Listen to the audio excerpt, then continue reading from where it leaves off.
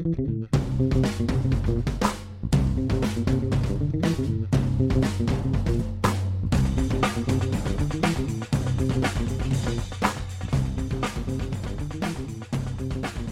there, it's Gary Parrish. It's Sunday, January 7, 2018. Welcome back to the Eye on College Basketball Podcast. I got Matt Norlander here with me, and it's been a fun weekend of college basketball. 3 top 5 teams, Michigan State, Duke, and Xavier, lost road games to unranked opponents. Arizona did as well. But the big one, I think, is the most recent one.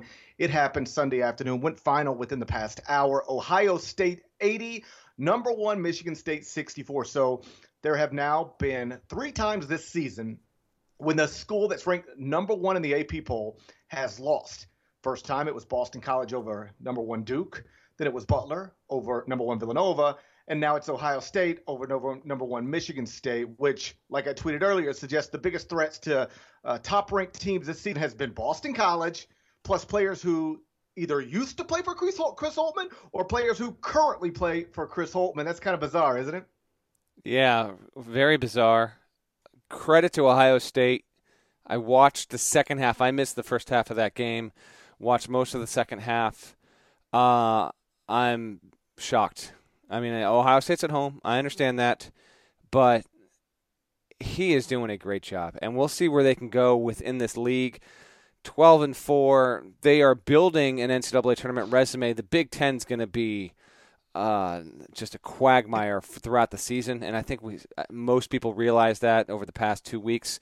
But these kind of results really make it interesting, not just within the league race, but then these draw, greater conversations. And if you want to get into this on this podcast, we can, or if you want to save it for later in the week, we can do that as well, about who the best team is, how good the top of the sport is overall. You do have a little bit of a function of scheduling here. I definitely think there is no elite team in college basketball. You can't really make that argument right now, but I will also say that a lot of these teams that are ranked in the top 10 or 15 are also being put on the road. Not all of them in exceptionally harsh environments. Like Ohio State's got a nice arena and all that, but it's not considered like a top 30 tough place to play in all of college basketball. It's just not. But that, if anything, that just speaks more to how well Keita Bates-Diop played and how well Chris Holtmann's doing. Michigan State, I still think they're going to be a really good team. I think by the time we get to March, we're still going to have teams that, they're going to look like 1 seeds. Like, there are going to be teams that separate themselves, and they're going to look better than teams in, Tier B, Tier C, Tier D, and all of that stuff. But it was a really interesting weekend, and in a lot of ways, GP, it was a microcosm of what we've seen so far this season, in just that there are no teams that are separating themselves yet overall.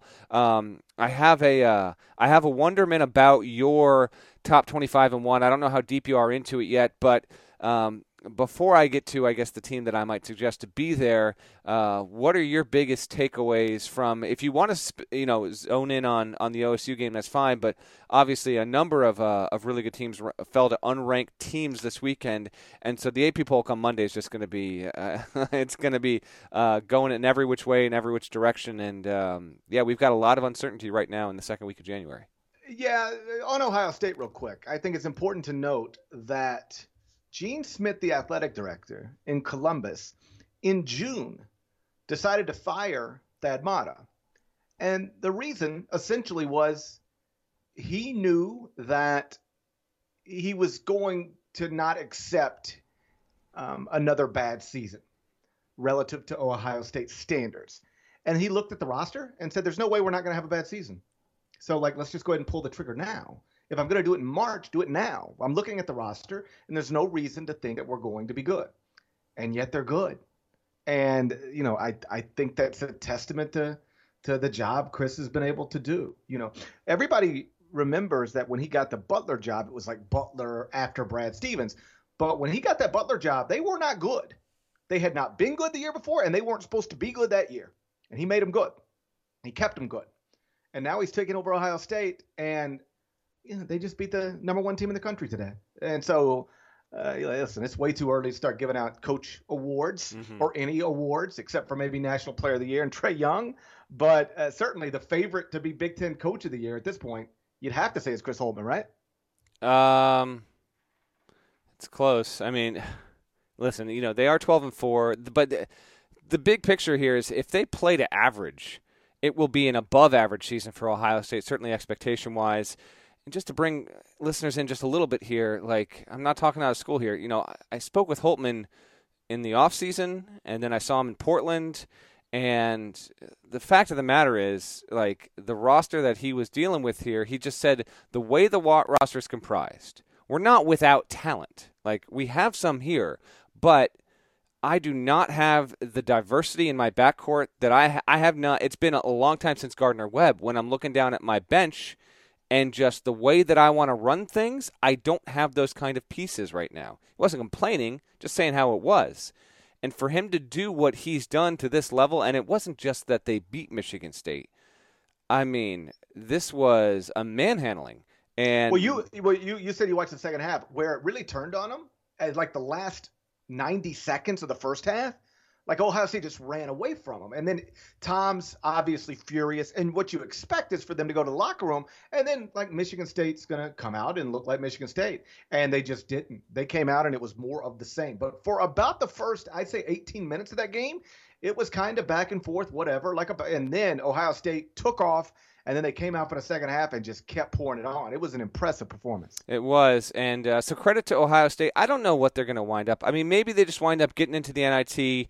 And that's okay, by the way. That would be an acceptable season given what they have. But this kind of win, it does help. And in fact, the fact they blew that game to Butler in Portland maybe is something that winds up stinging them down the road, because who knows where this is going to go. But if they just miss, if they don't get in, it's going to be because they lost that game they should have won against the Bulldogs, who, like Ohio State, have a win over a number one ranked team in the country. So credit to them.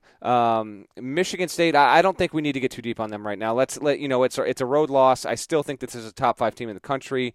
And they got Rutgers at home Wednesday, Michigan at home, Indiana at home coming up. So they've got a good. Then they go on the road to Illinois. Like, if they lose one of those, GP, let's circle back. But I think that we're going to be okay with the Spartans overall. Maybe they're not the number one team in the country right now, but I still think this is going to be a 1 seed when we get to March. Real quick on Michigan State. Listen, on Sunday morning, I had them ranked number 1 in the top 25 and 1 because Duke, of course, lost on Saturday. And that was really I don't want to say the only sensible direction to go. But if I would have then leapfrogged somebody else over Michigan State, the Michigan State fans that already thought I was bananas for not having them number 1 like they are in the AP poll and the coaches poll, like it would have gotten really ugly. I didn't want to deal with that. I've been traveling a lot. I just wanted to try to get my head together on this Sunday. So I had Michigan State number 1. But one of the points I made, I think it was on one of the podcasts last week, was like, yeah, they've been rolling and overwhelming the opposition. But when you looked at their resume, it was like, okay, a neutral court win over a North Carolina team. That's good. But a North Carolina team that's also stacked losses and has one to Wofford at home. They got the win over Notre Dame, which seemed great at the time. But like what we found out about Notre Dame is they weren't quite in this season what they were supposed to be. And then it was like Nebraska, Rutgers, Southern Utah, Oakland, Houston Baptist, Long Beach State, Cleveland State, Savannah State, a Maryland team without Justin Jackson. Like to win them all, there's something to be said for that. But it wasn't like they'd been completely overwhelming good teams. And so I was not skeptical that they were fraudulent or something like that. I just didn't know why everybody thought it was a no-brainer this time last week that Michigan State had to be number 1. All that said, I didn't expect them to go get handed to them in Columbus like that. But I think you said it well. Like, there's not an elite team in college basketball this season. It's not Michigan State. It's not Duke. I don't think it's Villanova, although Villanova's really good. We've already, I think, learned that even if you've got a 1 next to your name, you're susceptible to losing to an unranked team, particularly on the road, because we've now seen it happen, I guess, 3 times now. On Ohio State, I would say this: I would predict NCAA tournament now, and for 2 reasons. One, they're already 13-4 and 4-0 in the league. Like, they're already off to an incredible start in the Big Ten. And then beyond that, like, who's clearly better than them? Even if we didn't think they were going to be good, once you look up on January 7th and you go, okay, who's clearly better than Ohio State in the Big Ten? I think Purdue, probably. Yes. I think Michigan State, despite what we saw today. And I think that's it. Clearly better than them? Yeah. That's you could just absolutely bonkers to me. Right. Oh, no, it sounds bonkers, But I name the think team Maryland is better than Ohio State. And What? I think even with roster issues at full strength, Minnesota is better than Ohio State. But if we're only going to go there, that's still fifth.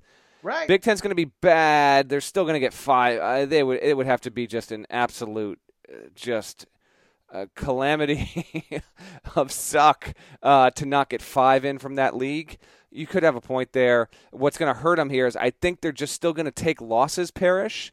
And since this is going to be a monster that just eats itself, I just wonder if Ohio State's going to get to a point where they take on enough bad losses. I could be wrong. You're absolutely, we could be on the right track here. And this is not somewhere where we thought we'd be previously. Because the other thing with Ohio State, real quick, the losses right now are all respectable. Gonzaga, Butler, Clemson, North Carolina. Not a bad loss in that bunch.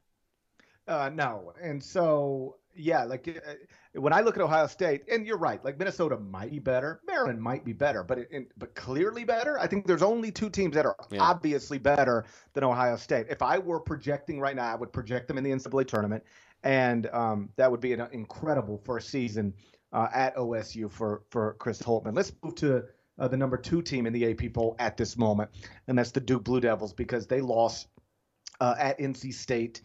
Again, it does feel like they lose at NC State more often than they win at NC State, regardless of whether NC State's worth the crap or not. But they go there and just can't guard anybody. I mean, their defensive efficiency number is now outside of the top 100. And I don't care how many pros you got or how many or how great you are offensively, and they are great offensively. That type of defense, it makes you susceptible to almost anybody. And here they are now with 2 losses to sub-70 KenPom teams. That's not what we expected when we were talking about this team in the preseason. Listen, they were obviously young, and we're going to go through it a little bit at some points, but I didn't think it'd be at Boston College or at NC State. Yeah, NC State, Kevin Keatts, this is his first ACC win as a head coach. That's got to feel tremendous, and you're right. I think for the past 9 times NC State has defeated a top 10 team, that has come against Duke, and that would include last season when Dennis Smith helped punctuate a win in Cameron, which signaled the end of the Mark Gottfried era, by the way. Just a weird thing overall. State fans, I'm sure you're loving this. Enjoy it. I don't think you're going to get into the tournament this year. Probably going to be an NIT team. Hey, maybe I'm wrong. A month from now, you guys are rolling, and I'll eat crow for sure. But that's just a really nice win for a program. First-year head coach. Let's talk about Duke here, because the offense is good. And I know we're going to get to the West Virginia-Oklahoma game, but I will say this. There was a parallel that I saw yesterday. Marvin Bagley had 31 points, was 11 of 13 from the field, added another 10 boards, had 4 blocks, was typical Bagley. He was able to do things and looked so fluid and efficient and got it done. And again, he just still looks like he's always playing in third gear. That's a compliment to him, because there is no one in college basketball that I watch that does it with as much ease as him. But like Trae Young, Duke learned that you just simply can't rely on your very best player and think that it's going to get the job done, particularly on the road. Grayson Allen, pick up the courtesy phone, please, because you're a senior. You have to be playing better than this. It was a little weird to me to watch this Duke team struggle defensively, but then not look to get Grayson involved, because he is going to have to be the guy, in my opinion. Bagley, go ahead. Put up 30. You know what? You're going to win some games for Duke going down the stretch here, because you've already done it earlier this season. I guarantee you there will be big-time opportunities on the road, in the conference tournament, and in the NCAA tournament, where even if Bagley's doing his thing, Grayson Allen, as a senior, as the only true veteran on this team, he is going to need to provide some sort of it's a freaking cliche term. I hate using it, but some sort of spark. He's going to his play, if he's feeling it, if he's getting involved as the guy who should really be the second best player on the team, he's got to get more involved. So what Duke had happen there yesterday, I don't think it can have a habit of turning it into any kind of pattern, because then the team's going to really be in trouble. On top of all the defensive stuff here, you simply can't have Grayson disappearing. I mean, he only took 5 shots from 2-point range, was 9 shots for the game. It was bizarre because he played 39 minutes, by the way.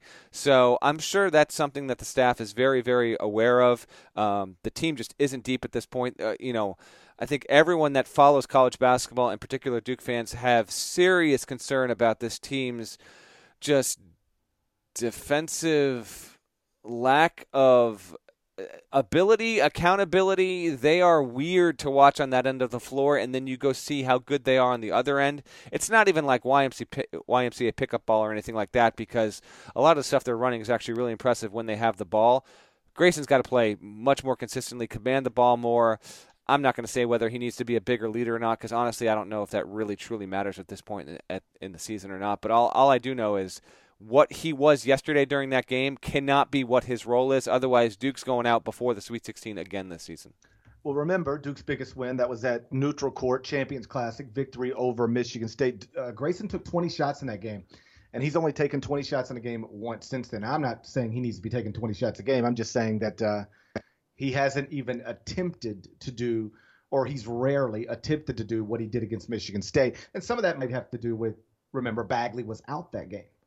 And perhaps the answer here is they got to find a little bit of a balance between Grayson and Bagley and how they handle that on the offensive end. But their issues clearly are on the defensive end. To repeat myself, they've got the number one ranked offense in America. So whatever's happening on that end is not the problem. It's the other end. And I saw Jay Williams talking about this yesterday on ESPN, and I thought he was good. He said their issues are they're trying to play two bigs together, and most other teams don't play two bigs together, and it's just causing pick and roll nightmare situations on the defensive end. Like Bagley and Carter are getting put in pick and roll situations that they're not equipped to handle, and teams are just exploiting that. And one of the suggestions he made, and I think Seth Greenberg might have backed him up on this, was like they're going to have to play even more zone than they're already playing. And Mike Krzyzewski had gone, I believe, literally decades without playing zone. Yeah. Until 2015 when he had Okafor, and then they started playing zone. I feel like I was at the game. Maybe it was a win over Louisville where just out of nowhere they played zone. And then they played it a little more that year, and they ended up winning a national championship.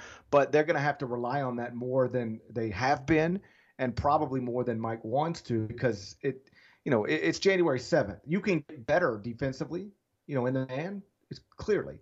But like, can you get good enough if you're Duke, having performed this way, to go win a national championship? Because that's the goal. I don't know. You might just have to get creative.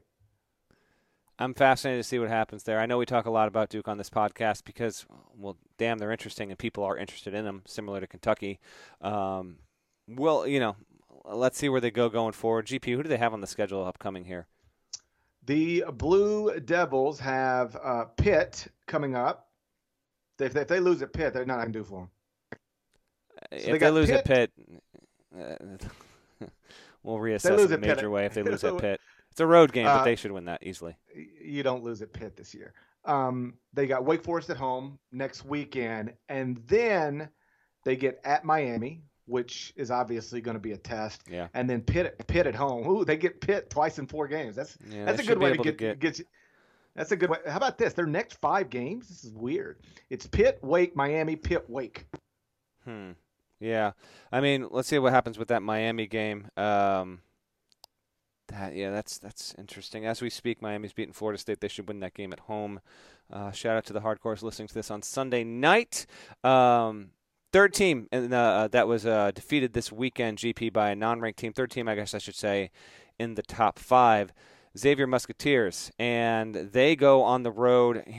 Like 2 weeks ago I debated going to this game, and then the snow stuff came, and it was just a busy weekend and all that stuff, so I wound up not going. I regretted it because the Dunkin' Donuts Center, Providence fans are just tremendous and sometimes tremendously inappropriate. That building looked like a frat party, and I say that endearingly. That looked like a great, great time. Good win for Providence, which needed it to keep its NCAA tournament hopes just, head above water, so to speak. And I don't think there's too much to say with Xavier with this. I mean, they were riding a 10-game winning streak. It was the first time they'd been in the top 5 poll. It was either the first time they'd ever been in top 5 in program history, or the 5 ranking they had matched the best they've ever had in the AP poll. They take a loss here. What's tricky, though, is that now they go and they play Villanova, and that's going to be a really good game on Wednesday.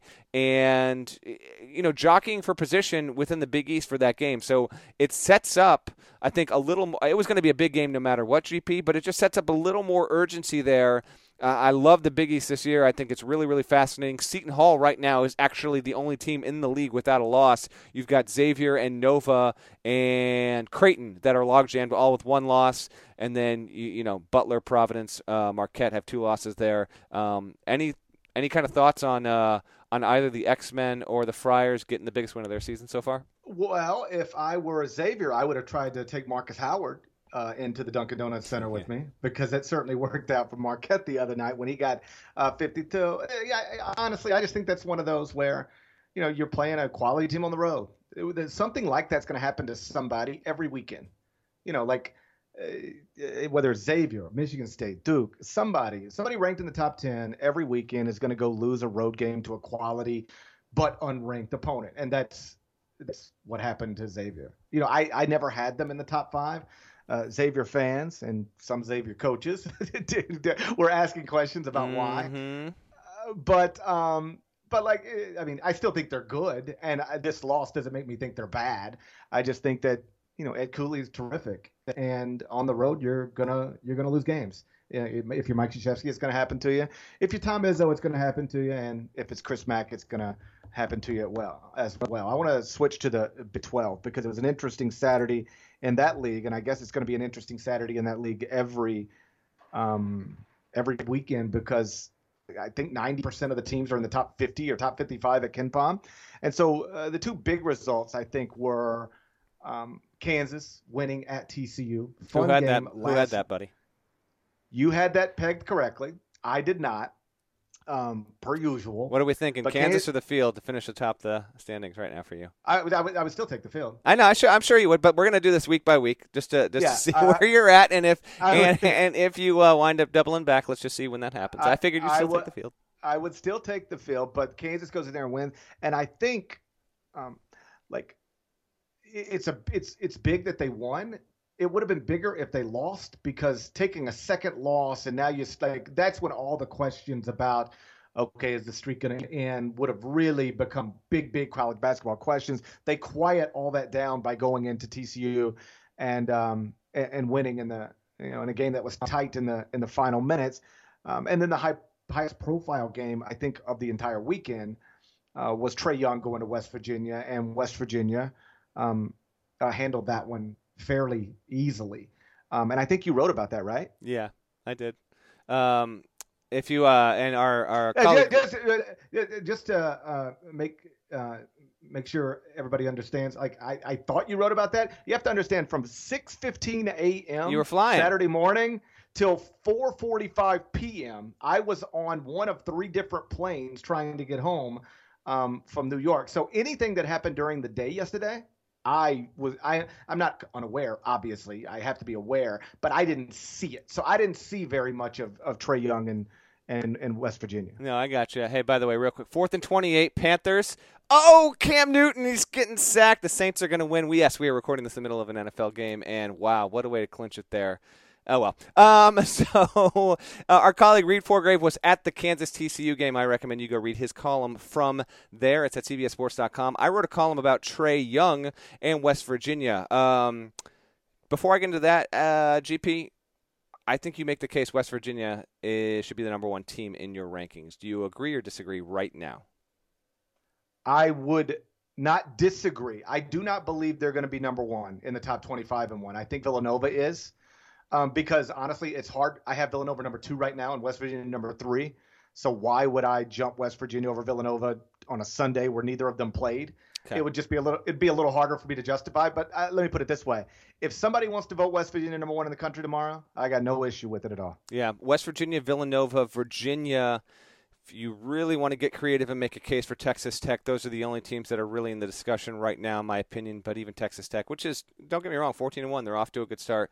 I really think it comes down between the Wildcats, the Wahoos, and the Mountaineers. Now, West Virginia gets a really impressive win. Javon Carter is able to do what I think we both said would happen here on the podcast. West Virginia flustered Trae Young, who, by the way, has his worst game of his college career. If you see the stat line, you're like, okay, no, that's, it's all right. 29 points, 5 assists. 8 turnovers. If you watched the game, you saw Trae Young visibly frustrated and taking – listen, he has the green light to take a few 34-footers, but even a couple of them were quick, ill-advised, almost just, get him out of my system kind of shots there.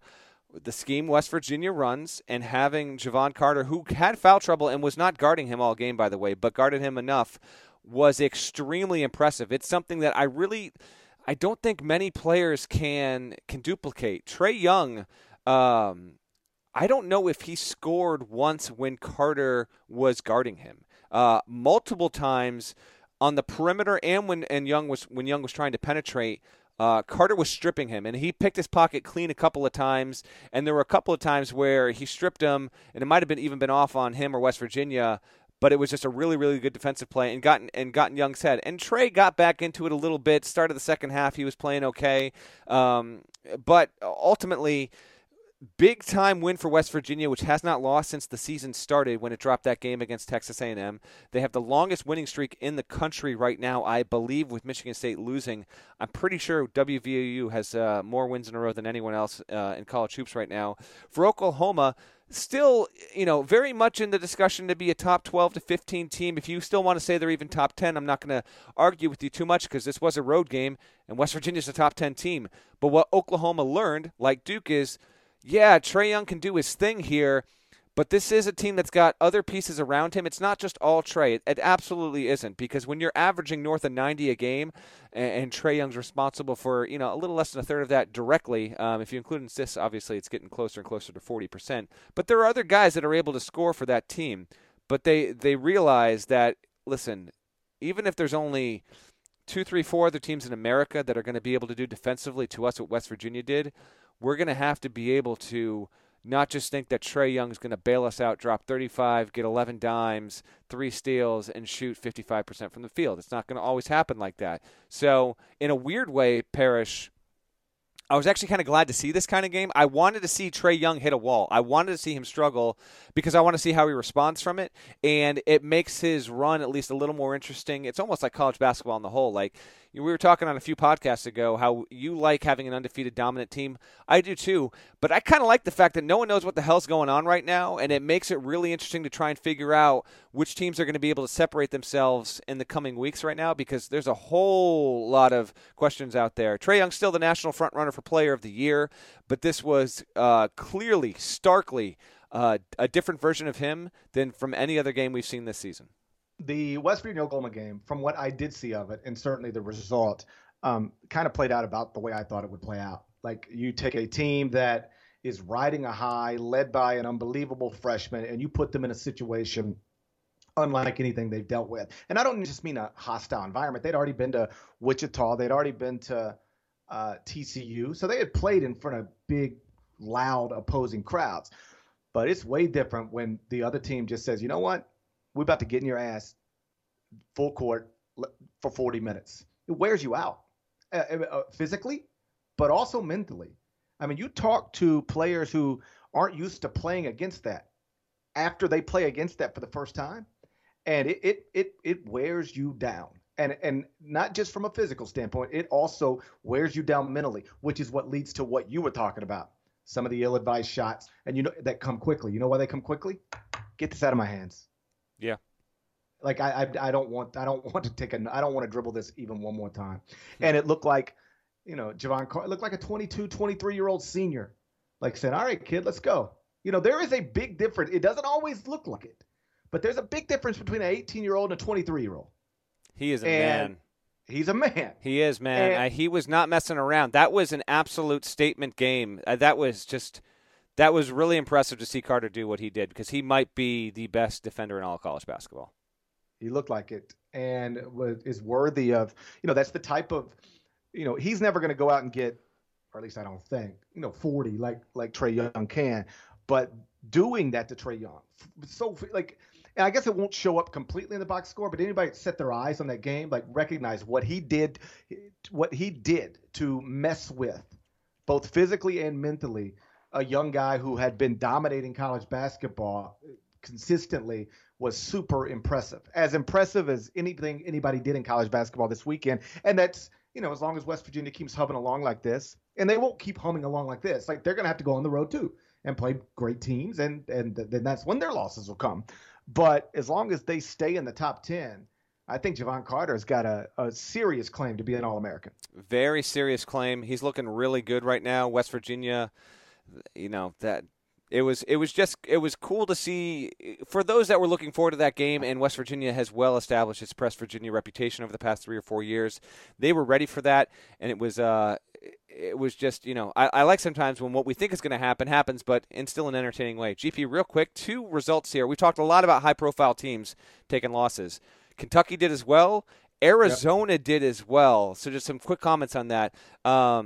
Kentucky was in it for the first half. That second half, they looked brutal. Kevin Knox and Hamidou Diallo are better players than what they've shown so far this season. Knox in particular, I keep waiting for him to make the leap. It's simply not happening. That win was pretty big for Tennessee to get right because the Volunteers, I think, are going to have quite a bizarre resume by the time we get to Selection Sunday.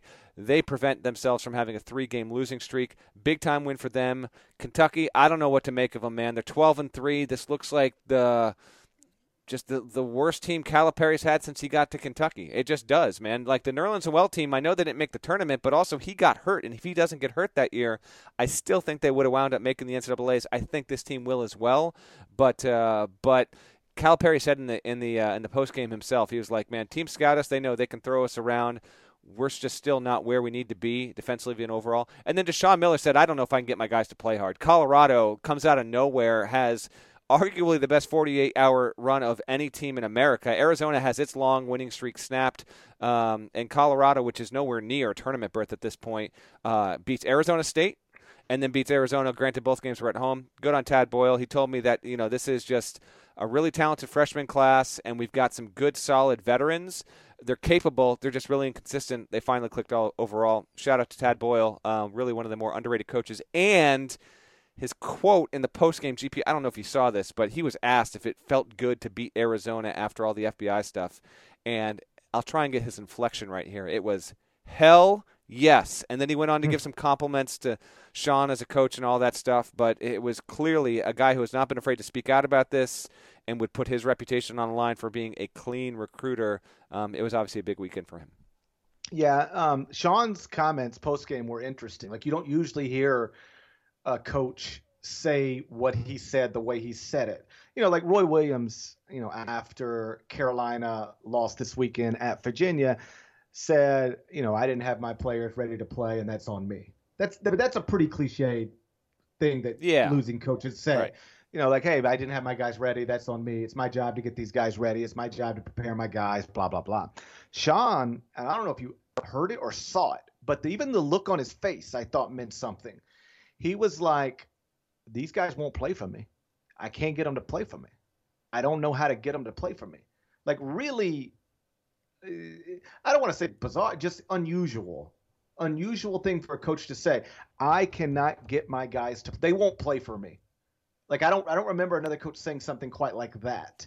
And it suggests that he's really despite the winning streak that they were on, he's struggling to try to get this team to maximize its potential relative to its roster. And he's known that privately for a while, but he put it out there on Front Street Saturday. He did, and I'm glad you mentioned that because it was an unusual thing. Because when you hear coaches say this kind of stuff, I mean, a lot of the time they're going to be saying to the media what they said in the locker room to their own team. And then there's a lot of stuff that coaches will say in the locker room that you and I and everyone else is just never going to know because it's for the locker room. And there's certain things, certain feelings, truthful, that they don't disclose because, honestly, it's a terrible look if you're a coach and constantly killing your team publicly. Not the best way to continually keep your job and land good recruits. You have to find that fine line between constructive criticism and wanting to be honest with the media and what you want to really try and filter out and keep within your own doors. For Miller, it was interesting to hear him say that because Arizona had been playing better. Ayton, it was a little bit of a vexing thing to see him not as I guess as much of a focal point in that game as I guess he could have been and should have been. But yeah, just overall, man, just a very eventful weekend with high profile teams taking losses And we got a lot of interesting stuff here to come in January. Before we get to the Teddy Valentine stuff, anything Hold else on one left second. over game-wise? Yeah, I wanted to circle back to Kentucky real Okay. quick because they were fine in the first half and then just terrible in the second half. Kevin Knox, 1 of 9 from the field. He was awful. Shea Gilgeous-Alexander, 1 of 6 from the field. He had been playing well, obviously didn't hear. Hamidou Diallo only played 16 minutes. He had foul trouble for much of this. And though Tennessee has proven to be better than we thought it was going to be, truth is, just a few days ago, they lost at home to Auburn, right? So it's not like it's impossible to go into Thompson-Boling and win. Carolina had already done it. Kentucky had already done it. And now you look at Kentucky's resume. I mean, again, it's January 7th, and there's just not much there. After the 76-65 loss in Knoxville on Saturday night, Kentucky's just 2-3 against the top 50 at KenPom. They're, I think, also 2-3 outside of Rupp Arena. Their best win is over a Louisville team that's, I don't know how good Louisville is. They're 0-2, I believe, against teams that are also ranked in the top 25 and 1.